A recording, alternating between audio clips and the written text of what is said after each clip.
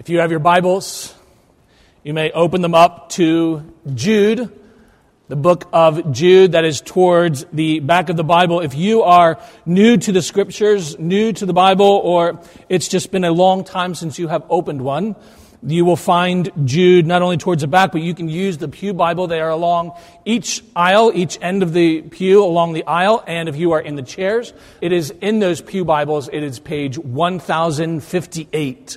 And Jude is a short letter. It is from Jude, whose real name was Judas, but for some reason he didn't want to go by Judas. And we have him here. He is the Jude. He is a bondservant of Christ Jesus and a brother of James, which tells us that he is a step-brother or a half-brother of Christ. But he does not even want to identify that. But we are just going to look at the end of Jude this morning, where he will deliver to us a doxology, that is a call to praise. But before we do that, I'd ask that you join me in a brief word of prayer, asking for the Lord's mercy on us as we enter into study of his word. Let's pray. Father in heaven, this is your word. We ask that the meditation of our hearts and the words of my lips will be honoring to you, our God and our Savior, together this morning. Amen. In the 4th century BC, a story arises, and whether it is a mythological story or whether it is based in truth, we're not totally sure. But it has to do with the reign of Dionysius, who ruled over the city of Syracuse. And there was, in his court, there was a man by the name of Damocles. And Damocles wanted to be king, thought that he would make a wonderful king. And in talking with the king, he convinced him to allow him, through a means, he allowed him to be king for an entire day. And so Damocles wanted this opportunity, took full advantage of it, and for an entire day, he was able to rule as king in entirety over the city of Syracuse. But the king had made some enemies, as kings are wont to do, and to wear the crown was itself a dangerous job. So while Damocles was only going to experience this rule, this reign, for a single day, Dionysius wanted him to experience the weight of responsibility and the threat of poor choices against him.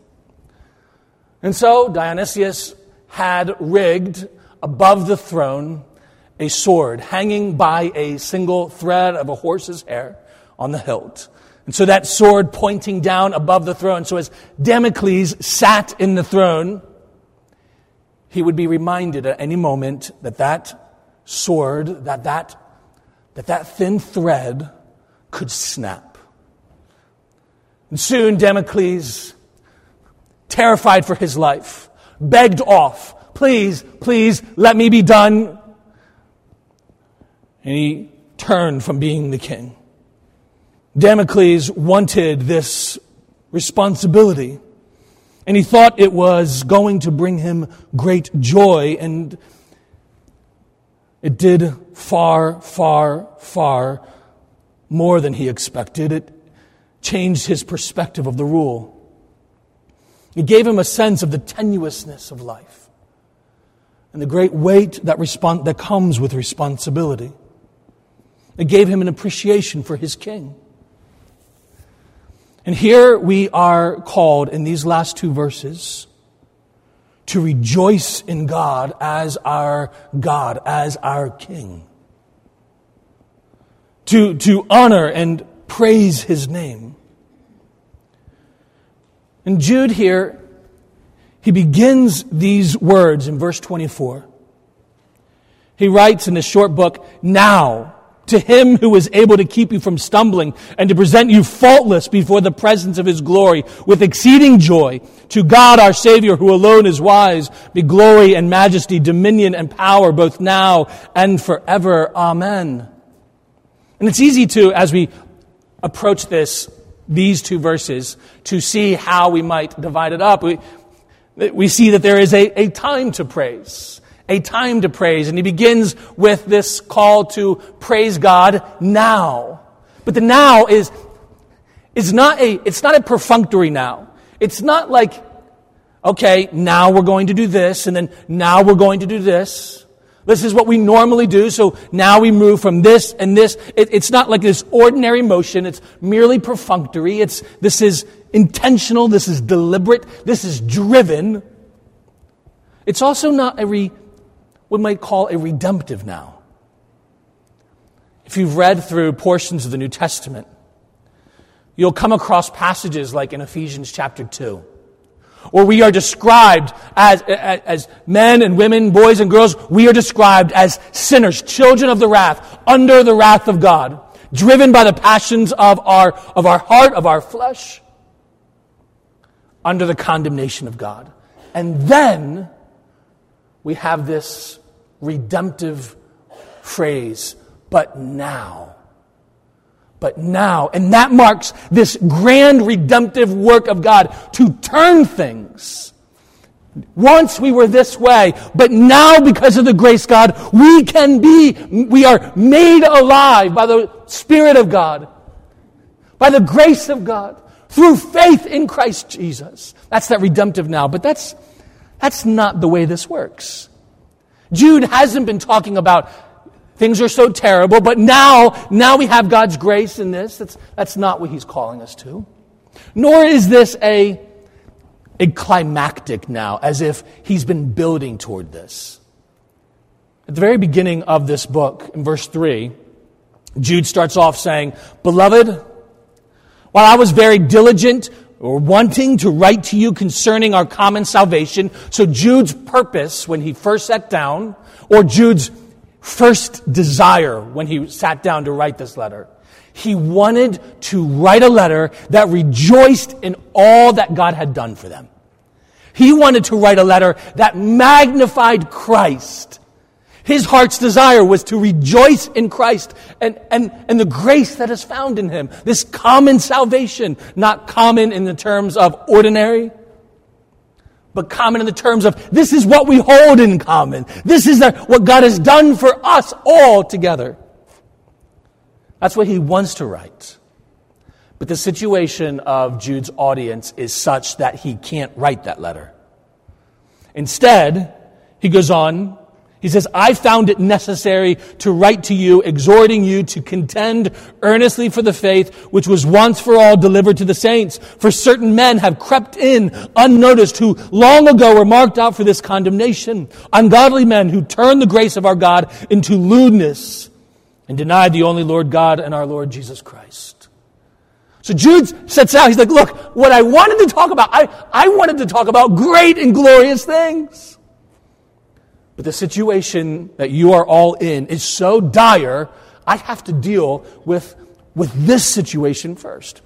Parents of kids, you know all about this.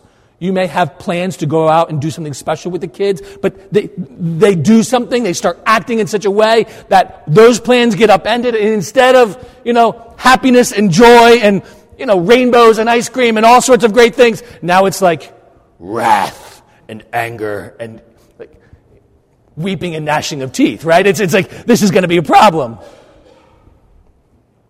That's what's going on. And then Jude, after verses of describing these false teachers which have come in the effect that they are having on his church, he calls the people of God in verses 20 to 23 to build themselves up by keeping themselves in the love of God. And then all of a sudden he switches to now. And it's almost like, if you're following along in the logic of Jude, it's almost like this comes out of nowhere. It's like things are bad, and now all of a sudden, now let's praise God. And you got to wonder, Jude, what's going on? It's almost like he's bipolar. He's bad things, but now he switches on a dime. It's like you've got a little bit of whiplash reading this. Things are bad, but let's praise God. What we find is that this is a real life now. That's the now. It is a real life now. It is this situation that Jude's audience is in and that you and I are in as well. Is a tenuous situation. That is, we are living through desperate times, and Christians are always living through desperate times. We are told in verses 16 to 19, Jude says, "These are grumblers, complainers, walking according to their own lusts, and they mouth great swelling words, proud words, flattering people to gain advantage. But you, beloved, remember the words which were spoken before by the apostles of our Lord Jesus Christ. Had they told you that there would be mockers in the last time, who would walk according to their own ungodly lusts. These are sensual persons who cause divisions, not having the Spirit." This is the time in which Jude's audience is living through. Might they have been scared, and anxious, horrified at what is happening to their churches? Might they have been angry, frustrated with what is being allowed, as they watch friends who once seemed to be walking lockstep with them in faithfulness to God, but now have been diverted, have been captured and caught up in a teaching that has drawn them from Christ. Might they have become cynical, sneering, condescending towards those that they thought just didn't understand what they themselves knew? Might they have been afraid for their own families, their own kids, perhaps even their own faith in Christ? If so-and-so can fall away, what does that mean for me? If that person who I so respected, who has been walking with Jesus for so long, has seemed to abandon Christ, what hope is there for me? If they have fallen into sin, how am I possibly going to remain faithful? In every age, there are churches that are being torn apart at the seams by false teachers like this. In every age and in every society around the world, believers are threatened by teaching that invades our churches and our hearts and threatens to lead us away from Christ. And at these times and situations, you can find Christians, good Christians, responding in all sorts of ways.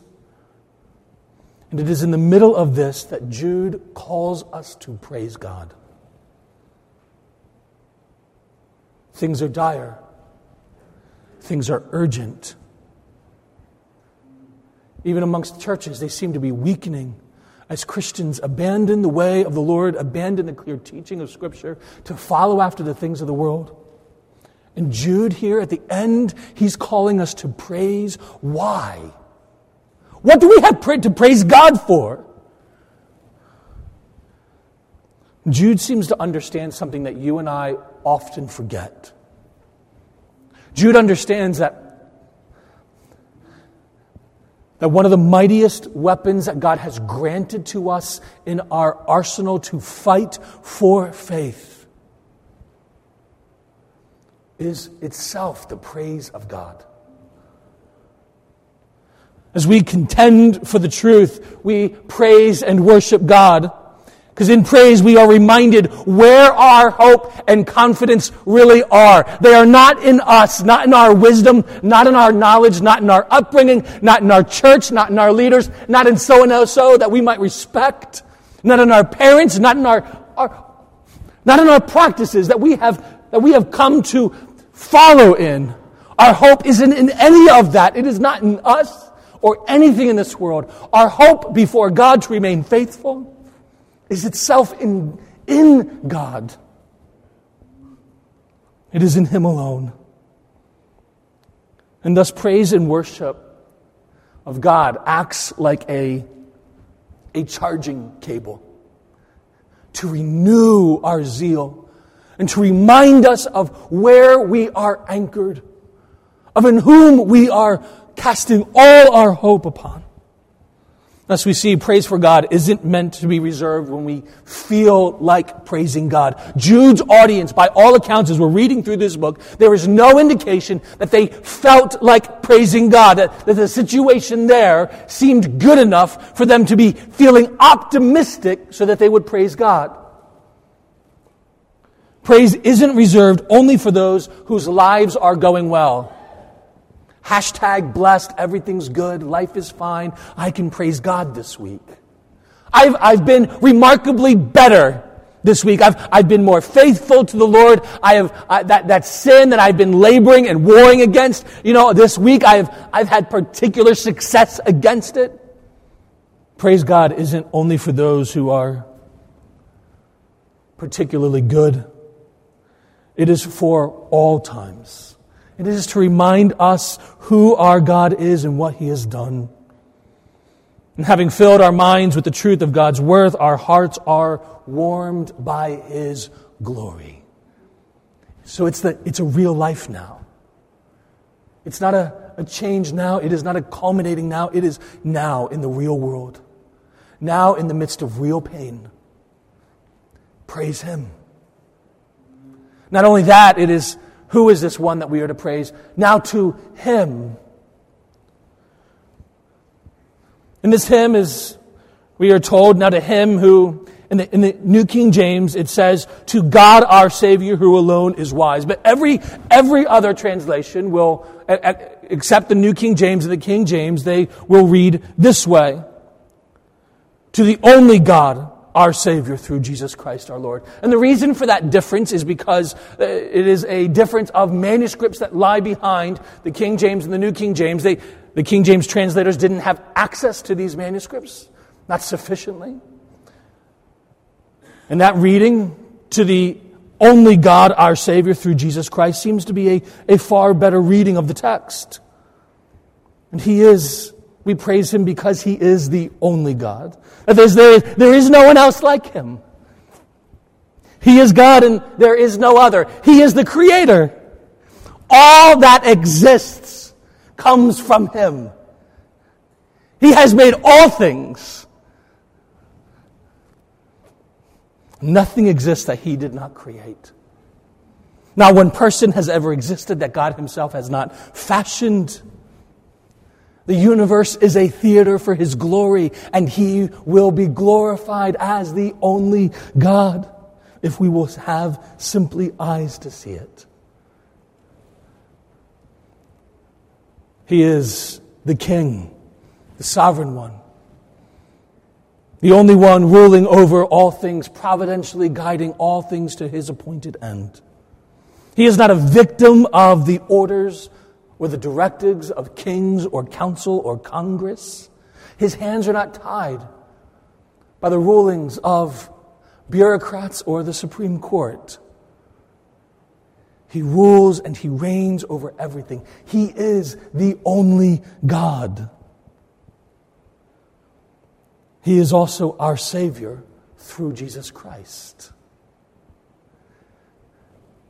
Too often we as Christians today have this idea of God, that the Father is angry with us, but Christ has come and Christ He is the one who is shielding us. He is the one who has turned God's anger away. God wants to judge us, but Christ has acted against that and satisfied that justice at the cross. And so we can worship Christ, but we might have a difficulty with God. But this will not allow us. It is God our Savior, and He saves us through His Son, Jesus Christ, who is Himself the true God. God is a Savior. This hits to that root truth that you and I, all of us, need a Savior. That we have sinned against God, as the Bible clearly lays out. In our hearts, in our minds, with our choices and our actions. Sin lies at the very heart of us, and it stains everything that we do, so that even the righteous, the best things that we have to offer up to God are themselves stained by sin. So that even on our best day, all our best deeds and our best day are nothing but soiled rags in the estimation of our holy God. As one old author has said, even our repentance, our tears of repentance themselves need to be washed in the blood of Christ. And we come up short. There is no help for us within ourselves or in this world. There is no hope for us within ourselves or in this world. We cannot cleanse ourselves nor forgive ourselves. But despite our unworthiness, God has, through Christ Jesus, through His death and resurrection, He has paid for sin. So that all who look to Christ, all who hope in Him, they find themselves forgiven and cleansed. No more guilt, no more shame eternally. God saves and He rescues sinners from His justice, from His wrath, from the eternal judgment which we deserve. Friends, this morning, if you have not turned and trusted in Christ, if you are at this moment still hoping that God will accept you because you're trying to be good, trying to be better, trying to be more spiritual, more religious, none of that means anything before the Lord. Even it is still sin as we try to commend ourselves to Him. There is only one Savior. God is our Savior through Jesus Christ. And the entire answer of Scripture is that we ought to look to Him, to hope in Him. He is the one that has made a way. He is the one who has rescued and redeemed sinners. And He is the one to whom belongs eternal glory. Be glory and majesty, dominion and power, both now or before all time, now and forever. Amen. Eternal glory. Glory is something that God has in and of Himself. It is an innate glory. And Jude here, he is talking not so much about God's innate glory as about how worthy God is to receive all the glory that we may ascribe to Him. You see, we do not add to God's glory because His glory exists eternally. Rather, we ascribe to Him, we recognize Him for the glory that is due to His name. Glorifying God is the exaltation of those who exalt in Him as God. More than this, He has not only glory, but we ought to give to Him all majesty. This speaks of God's splendor, His resplendence, the brightness of His glory. If you think of kings and queens, their robes, the crowns, the majesty that we associate with royalty.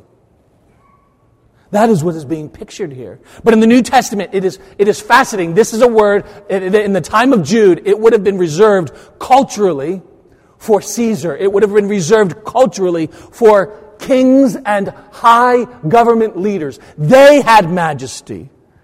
But in the New Testament, majesty is ascribed to God alone. God alone is the majestic one. God alone has all majesty. Every majesty, every bit of majesty here on earth is a pale imitation of His majesty. Growing up, there was a man that came to our church. He was an eccentric man, had some oddities about him.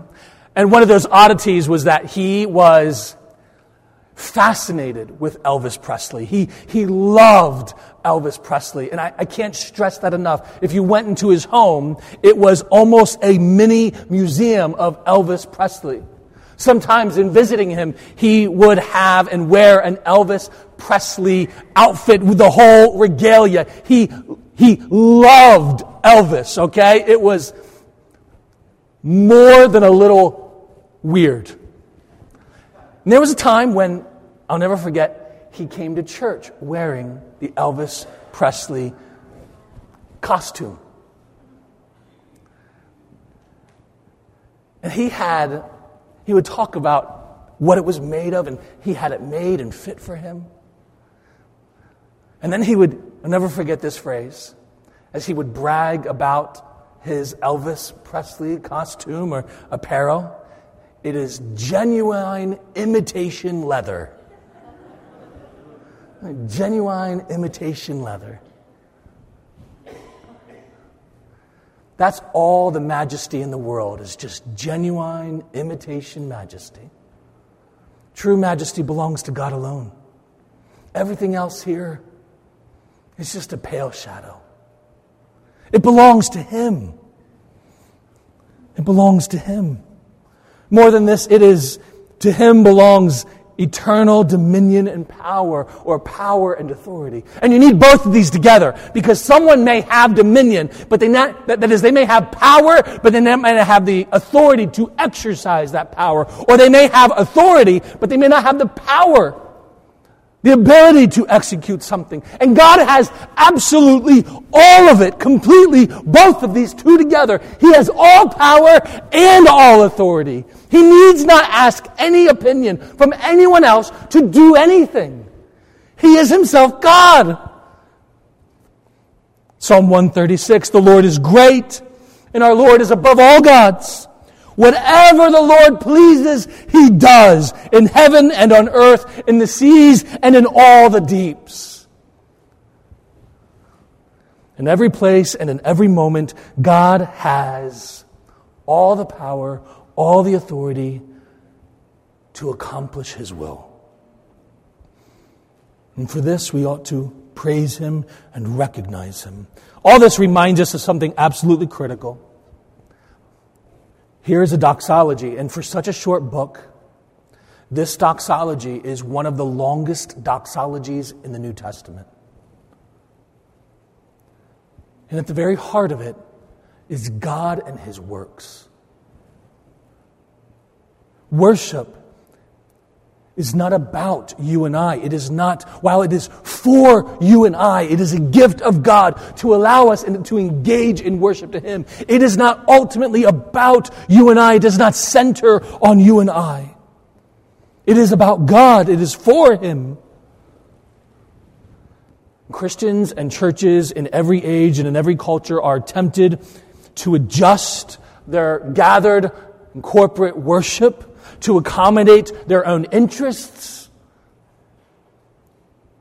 to accommodate our own pleasures, what makes us comfortable, what we enjoy, what we like. There's so much pressure for us to make sure that we sing all the songs that we like, to have the music that we like, to hear the kinds of sermons that we like, that last in those sermons that last as long as we like.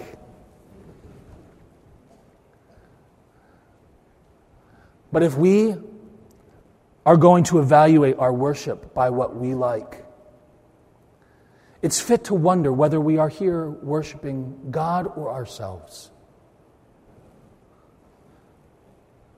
It's hard to say that God, as the only God and Savior through Jesus Christ, is worthy of all glory, majesty, dominion, and power if we insist on our own way, our own preferences, our own comfort level.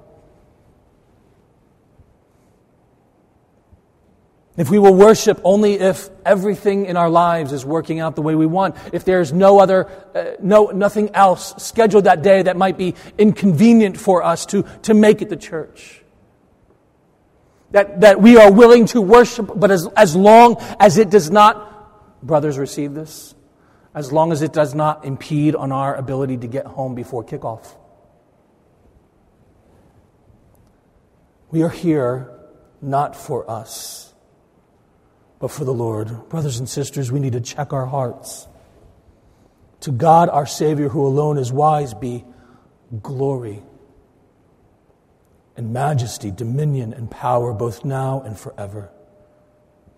But I've skipped the very heartbeat of this passage in verse 24. When we are given the reasons by which we are to, or for which we are to praise God. Not only for His person, but for what He has done. The first thing we see there is, now to Him who is able to keep you from stumbling. In verse 21, Jude had told his audience, he says, keep yourselves in the love of God. Keep yourselves in the love of God. And if that is something that you and I, that rests on you and I alone, friend, we are hopeless. None of us can be faithful enough, obedient enough, good enough, consistent enough so that we can keep ourselves in God's love.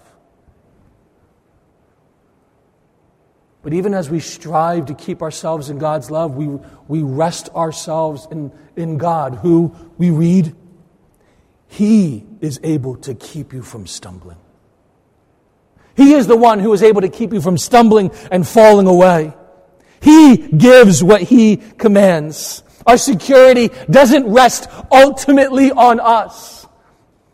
If you look at the world and you watch Christians and people you love who once professed faith now turned against Him, if you worry about your children or your grandchildren, what will happen? Rest yourself in Him. He is able to keep us from stumbling and falling away. More than this, He is able to present us faultless, blameless, spotless. He's able to present us faultless before the presence of His glory. This idea of presenting it carries the idea of Him making us stand. If the first one is He keeps us from falling down, this is the idea that He makes us stand up. But it's not just that He makes us stand up, but He makes us stand up in the presence of God. That is to present us before Himself. God is the one who cleanses us of our sin, removes us of our guilt, so that we are able to be presented to Him through the blood of Christ Jesus on our behalf. A few weeks ago, the Queen of England passed away.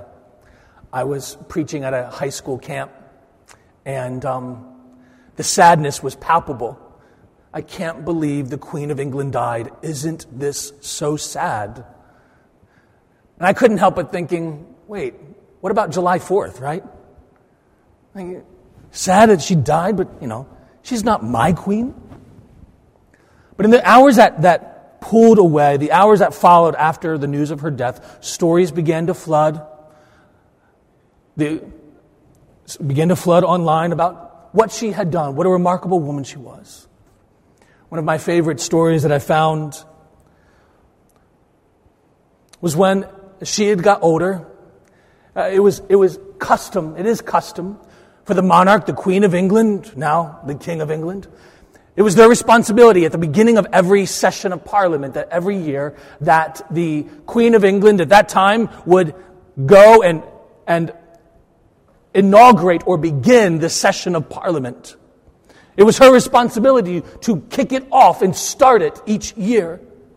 And that the process for her to get to the House of Lords, where Parliament would sit, was that she would ascend a long spiral staircase, and then she would walk down this lengthy hallway lined with stone on either side, and have the Queen's guards on either side of her as she passed between. And as she would walk down this long aisle, the Queen's guards would take their swords and they would strike the stone, showering her with sparks. That is an entrance, right? And she would walk down this long hallway to the House of Lords, wherein she would enter in and begin that parliamentary session for the year. One year, as she was getting older, she was no longer able to ascend this spiral staircase. It got to be too much for her. So they worked around. There was an elevator. And so the plan was for she was going to enter into the elevator with two Queen's guards, and they would the person responsible for pushing the button there would hit the button, rise her to the very top, or rise her to the proper floor, in which the doors would open and she would walk down the hallway. The problem was she entered in, Queen's guards entered in with her, and perhaps the gentleman who was in charge of hitting the button got nervous that he was now doing this for the Queen herself. And he hit the wrong button. So the doors, Elevator moves, doors open, and it opens on the janitorial floor, the maintenance floor. And there as the doors open, there is a woman, a janitor named Alice. And she's not paying attention to what's going on. She just knows that for weeks, months, years, when those doors open, she takes her janitorial cart and she pulls or pushes it in. And so the doors open, she's not paying attention, she's looking down, and she just pushes it in, not aware that the Queen of England is there in the lift with her. She goes in, pushes it in, and situates herself. The doors close behind her. Nothing happens. And in that moment, she must have realized something was wrong. Somebody else sensed the presence of other people in the lift. And so she looks behind her, and she sees the Queen of England. And she curses. She lets out an expletive. You can imagine this is not how you're supposed to act in the presence of the Queen. There is, in that elevator at that moment, just deathly silence. What do you do? No one says anything. No one moves. And wait, how will the Queen respond? She begins to laugh uproariously. Everyone begins to laugh with her. But instead of instructing the elevator operator to open the doors, let Alice out so she can go to the proper floor, she instructs him to take her to the proper floor. And there she takes Alice next to her and insists that Alice walk with her all the way down the hallway. Queen's guards striking their swords into the House of Lords. From that point on, once a year, Alice and the Queen would get together for dinner to commemorate their friendship. That is how Christ presents us. Alice would never be able to enter into the House of Lords without the Queen of England. But with the Queen of England, no one would dare deny her. Friend, through Christ Jesus, God has presented us to himself, and he cannot turn his Son away. We are presented in the presence of God, faultless, blameless. Though we are sinners, though we are unworthy, though we are broken, though we sin every day, we are presented faultless, spotless before the throne of God. And we are presented with great joy. Don't let your heart miss that. You know, if you are sensitive to the fact that you are a sinner, that you are unworthy of God's grace, you may be afraid of that day when you stand before God and all of our sin, all of our guilt is exposed. And it may be a day of sorrow, a day of fear, a day of anxiety, a day that grips our heart with terror, that God knows us like this and that he would reveal us like that. But on that day, we will be presented before the presence of his glory with great joy, with exceeding joy. That God's aim for you, if you have trusted in Christ, is not fear, is not doubt. It is your ultimate eternal joy and happiness in him through Christ Jesus. This is great joy, exuberant joy. A never-ending escalator of happiness in God, an eternal cascade of soul-satisfying gladness in him who has sent his Son on our behalf. This is the joy in the presence of God. This is what God has secured for you. This is an otherworldly joy. This is what we have so often reflected on in Psalm 16:11. In your presence there is fullness of joy. Not some joy, not lots of joy, but fullness of joy. At your right hand there are pleasures, many pleasures forevermore. David would write in Psalm 84, "For a day in your courts is far better than 1,000 elsewhere. I would rather be a doorkeeper in the house of my God than dwell in the tents of wickedness. For the Lord God is a sun and shield. The Lord bestows favor and honor. No good thing does He withhold from those who walk uprightly. O Lord of hosts, blessed, happy, joyful is the one who trusts in you." And how could we not receive such joy in the presence of God? Twice, Paul in 1 Timothy describes God as the blessed God, the blessed sovereign, He who is most joyful, He who is blessed in and of Himself. Our problem is not that we are seeking joy, but that we are seeking it in all the wrong places. And God has, through Christ, secured the joy of His people. God is not against our joy. He is infinitely, eternally, omnipotently for it. How does that alter your view of God's commands? That His commands they come not to restrict your joy, but to maximize it. Not only in this life, but in eternity. That God's Word was written for our joy, that we might see this even in a world that is broken. And we might remember and reflect our God has secured our joy through Christ. How does this alter our view of God's providence in our lives? That all of our pain, all of our suffering, all that has gone on this week and will come in next week and the week after and the month after. God's purpose for His people is to receive glory, for He is worthy of it, and in being glorified, His people are made glad. Friends, God calls us to rejoice in Him as a means to fight for faith, to contend for the faith with joy, to see and to savor Him above all things. And so the invitation comes, the command comes, the call to worship comes. Now to Him who is able to keep you from stumbling and to present you faultless before the presence of His glory.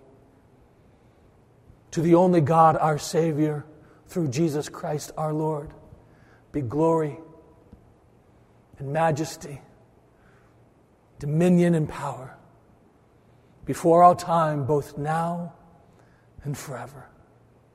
Amen. Let's pray. Father in heaven, oh Lord, we are humbled by your grace to us in Christ.